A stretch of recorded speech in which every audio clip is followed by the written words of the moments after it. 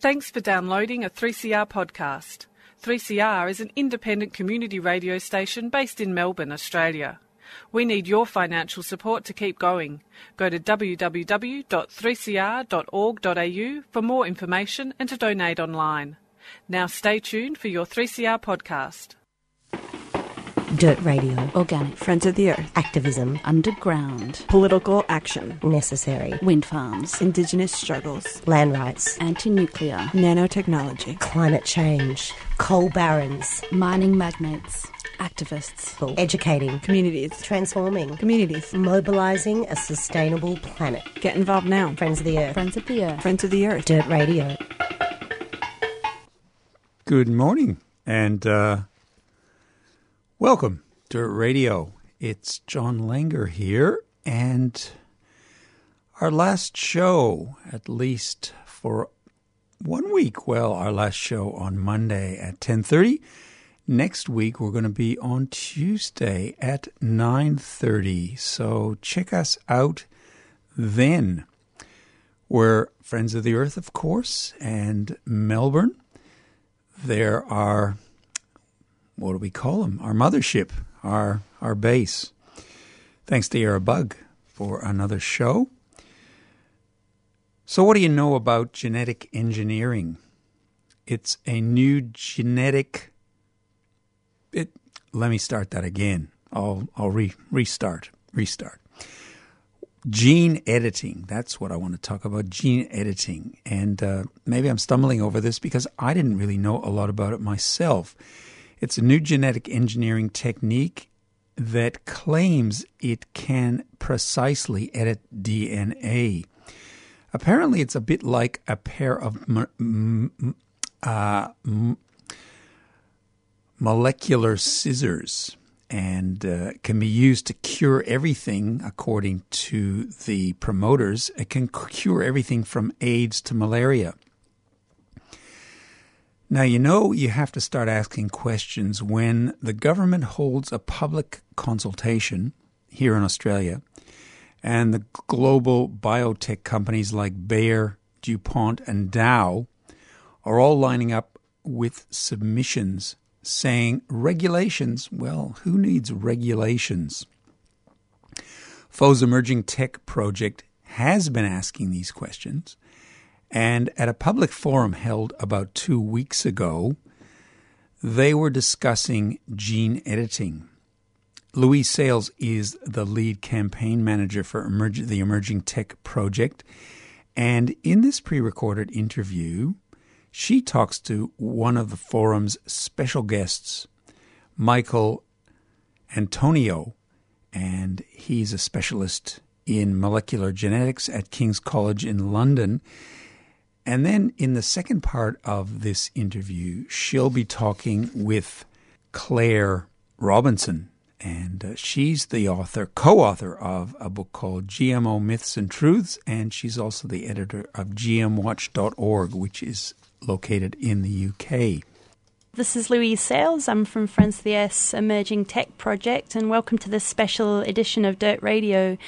Today in the studio we've got Dr. Michael Antonio, who's a genetic engineer from King's College in London, and he specialises in developing gene therapies in the lab. Later on in the programme we'll also have Claire Robinson, who's from GM Watch in the UK, to talk a bit more about GM techniques as well. First off, Michael, welcome to Australia and welcome to the studio. It's a joy to be here. Can you first of all tell me a bit more about your work in London? What do you work on? Yes, the work in my research group, although quite small, is nevertheless divided into two halves. Half of the work we do concerns developing human gene therapy applications. This includes both the more traditional, what we call gene addition therapies, where we use genetically engineered viruses to deliver therapeutic genes for diseases such as beta thalassemia. And then the other half of my research program involves using modern, cutting-edge, in-depth molecular analytical methods, what we call molecular profiling, to look at effects of low-dose pesticide toxicity both pesticides that are associated with GMO foods and also those that are generally used in agriculture. Okay, and we've brought you out to Australia so that you can air your concerns about a range of new GM techniques. For those listening in, you might not have heard of these techniques. Industry's referring to them as gene editing. Probably the most famous one is a technique called CRISPR, which has received quite a lot of media coverage with claims that it can cure HIV and AIDS. And these techniques are being applied not just in human medicine that you're working on, but they're also being applied to food and agriculture as well, which you're really quite concerned about. Can you tell me a bit more about why you're concerned about this? We are indeed using gene editing tools as part of our gene therapy development program, again targeting specifically the disease known as beta thalassemia. And we're comparing different gene editing tools, including the more recent CRISPR methods. But all of these gene editing tools ultimately bring about the same types of outcomes. It's simply a matter of choosing the one that's most convenient and most efficacious for you, for your target. But although they have shown excellent proof of principle in research, there's still many years from clinical application.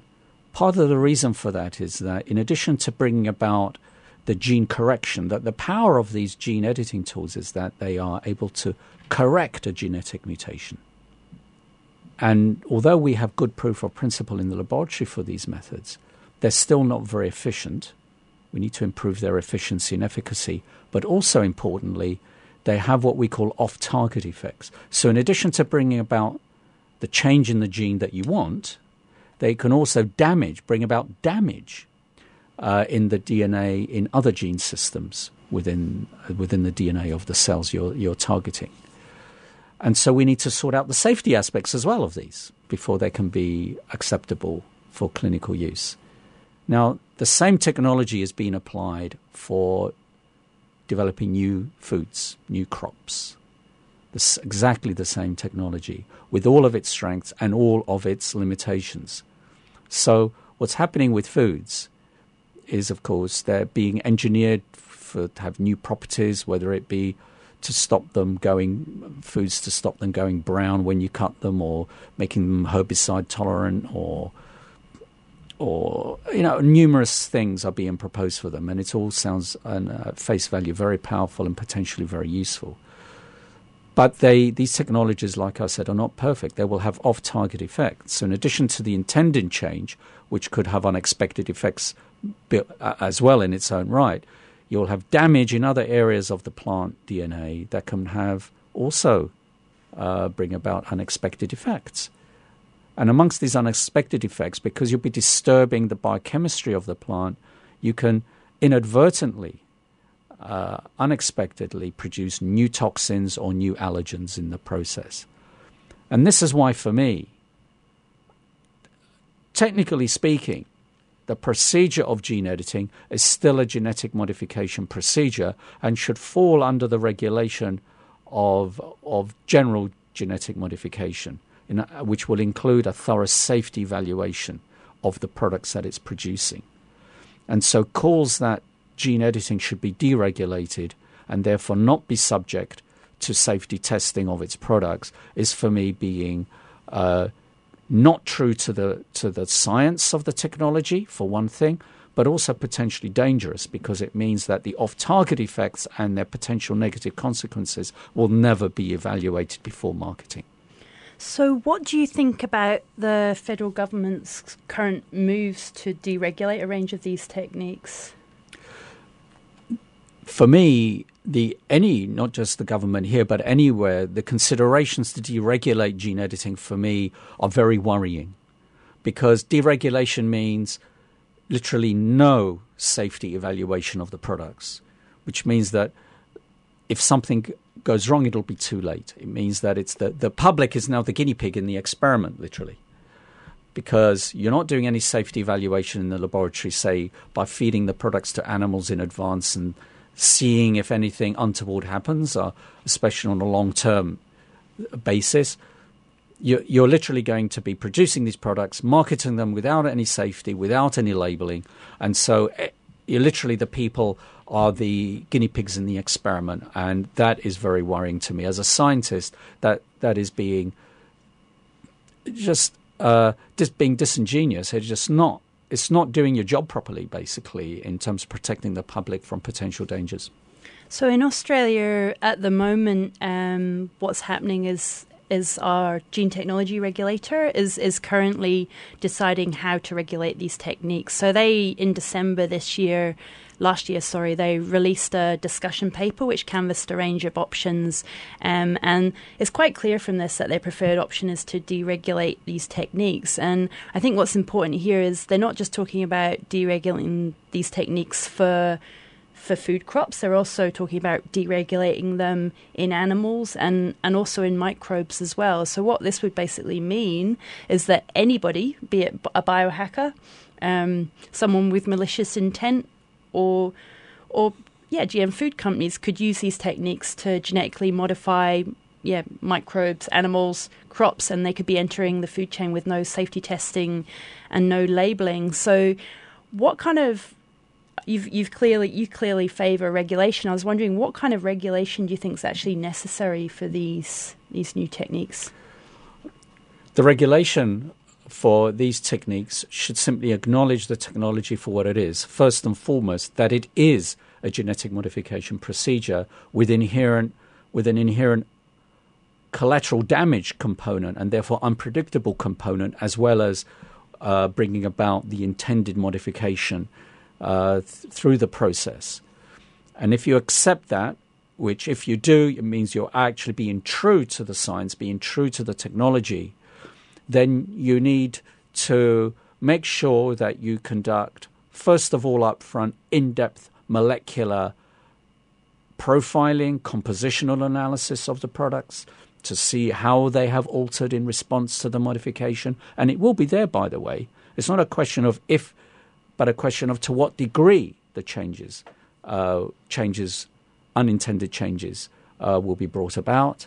But then most important is that I feel we need to conduct, as I've been advocating for GM foods in general over the years, is generic animal feeding studies, toxicity animal feeding studies. So you take an established model system that is used routinely for evaluating toxicity of chemicals, for example.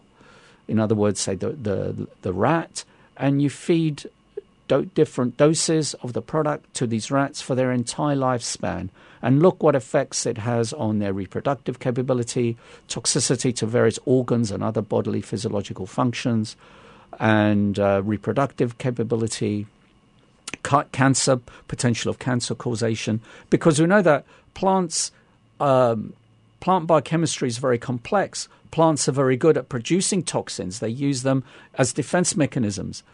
It's quite conceivable that a disturbed biochemistry caused by unintended effects of these GM transformation procedures, including gene editing, could lead to disturbances in plant biochemistry that result in novel toxins being produced or novel allergens being produced. We need to guard the public against this possibility by acknowledging this as an inherent property of the technology, and make sure that they're properly safety evaluated as part of their application for approval. Thanks so much for coming into the studio today, Michael, and for your interesting insights. And now we'll move over to Claire, and I'll have a few words with Claire. It's been a pleasure. Thank you very much.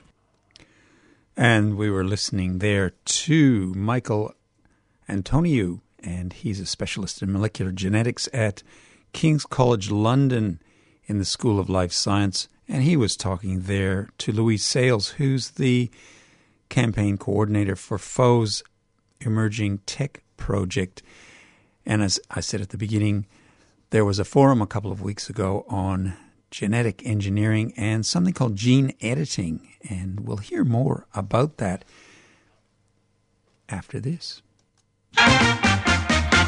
In 2016, 3CR published a book to celebrate the station's 40th birthday. years in the making, Radical Radio, celebrating 40 years of 3CR, is a visually stunning account of the people and ideas that make up this dynamic station. At 300 pages, the book includes hundreds of images and over 50 features on programs, people, music and technology from across the decades. You can get your copy of 3CR's book for $49.50 at the station during business hours at 21 Smith Street, Fitzroy. Or online at 3cr.org.au/shop. Get a piece of your own history. 3CR's Radical Radio is available now.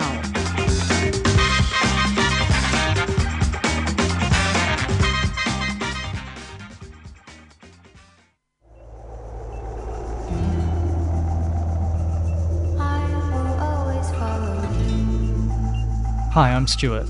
Hi, I'm Marita. We are the Org Weavers, and you're listening to 3CR 855 AM on digital radio. And streaming at 3cr.org.au.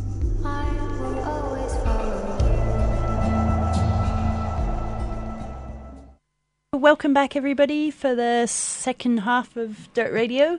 Here in the studio today, I've got Claire Robinson from GM Watch in the UK. So welcome to Australia and welcome to the studio. Thank you, Louise. It's a real pleasure to be here. So I wanted to have a chat with you about attitudes to GM in Europe. What's happening over in Europe at the moment?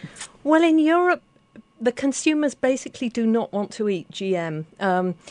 All the GM ingredients in Europe have to be labelled, and what you find is that actually the food retailers have basically excluded GM ingredients from their products, certainly from their own brand products. Sometimes you see a few GM ingredients in cheap imported junk foods, usually, often from America. An industry man said many years ago, when GM first started, that a GMO label was equivalent to putting a skull and crossbones on a product, and that has really been borne out in Europe. There's huge suspicion of these products. So what do you think is the real agenda here? You know, obviously industry seems very keen in Australia to deregulate these products. What do you think's driving this? Well, most certainly they know that consumers all over the world, actually, not just in Europe, but there are many consumers in many countries of the world who do not want to eat GM. And consistently we find that wherever GM ingredients are labelled, there is consumer aversion to those products, particularly among the middle classes and people who are perhaps a little bit more affluent. Even in China, there is a large backlash against GM ingredients there. What do you think would be the implications for Australia if these techniques were deregulated here when they hadn't been approved in Europe and in other countries overseas? Yeah, I think it's a massive risk to Australia's exports to Europe, certainly. What will happen, we don't even know whether these new gene-edited products are going to be labelled and regulated in Europe yet. That discussion is still ongoing. But certainly if they're not regulated and labelled in Australia, and perhaps if they're not labelled and regulated in Europe, then what we're going to end up with is hidden GMOs in foods. And in that case, there's going to be a major consumer backlash. And NGOs and campaigners will start campaigns to raise awareness about what products are actually gene-edited. But we've already seen that with unapproved GMOs that are not approved in Europe, and people attempt to import them into Europe, what is going to happen is that there is going to be massive trade disruption. This has already happened between 2002 and 2012. There were 200 incidents of major trade disruptions due to unapproved GM ingredients attempting to get into various countries where they had not been approved. This can be extremely costly. In the case of a GM rice that was unapproved in Europe, this was Liberty Link rice. There was such huge trade disruption that it cost the US rice industry around $1 billion. And this kind of thing has happened time and time again. So we don't want it to happen to Australia's exports into Europe. Yeah, I mean, it could have a huge impact on Australian exports, but obviously the main consequence for us as eaters of food is that these techniques are deregulated here, they could basically end up in our food without labelling and without safety testing. So Do you know what kind of foods these techniques are actually being used on currently? Like what kind of research is in development? Well, I think that possibly the main commodity crops will be most at risk. Certainly they're intending to do it to wheat, which is a major problem because nobody wants to eat bread with GM ingredients. Also, they're trying to do it to potatoes. They already have done it. They've done it for what I consider silly consumer appeal reasons, like, not allowing the potato to go brown, not allowing an apple to go brown. This is what they've been doing in America. And, basically these are very silly reasons to mess with our food.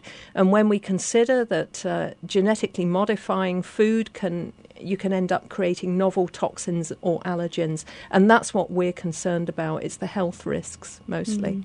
Well, it strikes me that these suggested, what they're doing is actually all these the traits that they're genetically engineering, they're of benefit to the food industry, aren't they? They aren't the consumer, so that they can chop up apples and stick them in prepackaged products, and they can sit on the shelf for a week and still look fresh. Yeah, this will be hidden rot, basically, in food. Food will be rotting and we won't know it because there'll be no visual cue to tell us.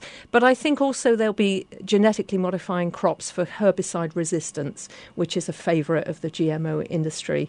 And it basically means that farmers can spray the field liberally with herbicides, which end up leaving their residues in the food that you and I eat.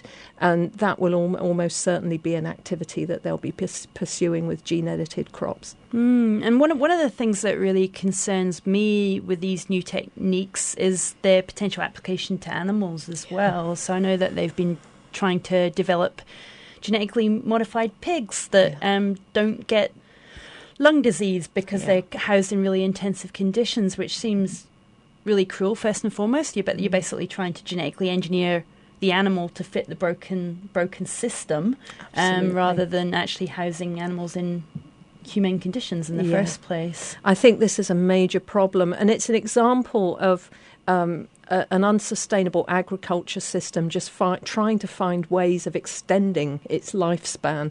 We all know that kind of agriculture is unsustainable. Animals get sick a lot if they're kept in confined, very crowded conditions. And to genetically modify animals so they get less sick in those conditions, to me, it's deeply immoral. And I think that the more consumers hear about this, the more they will resist it.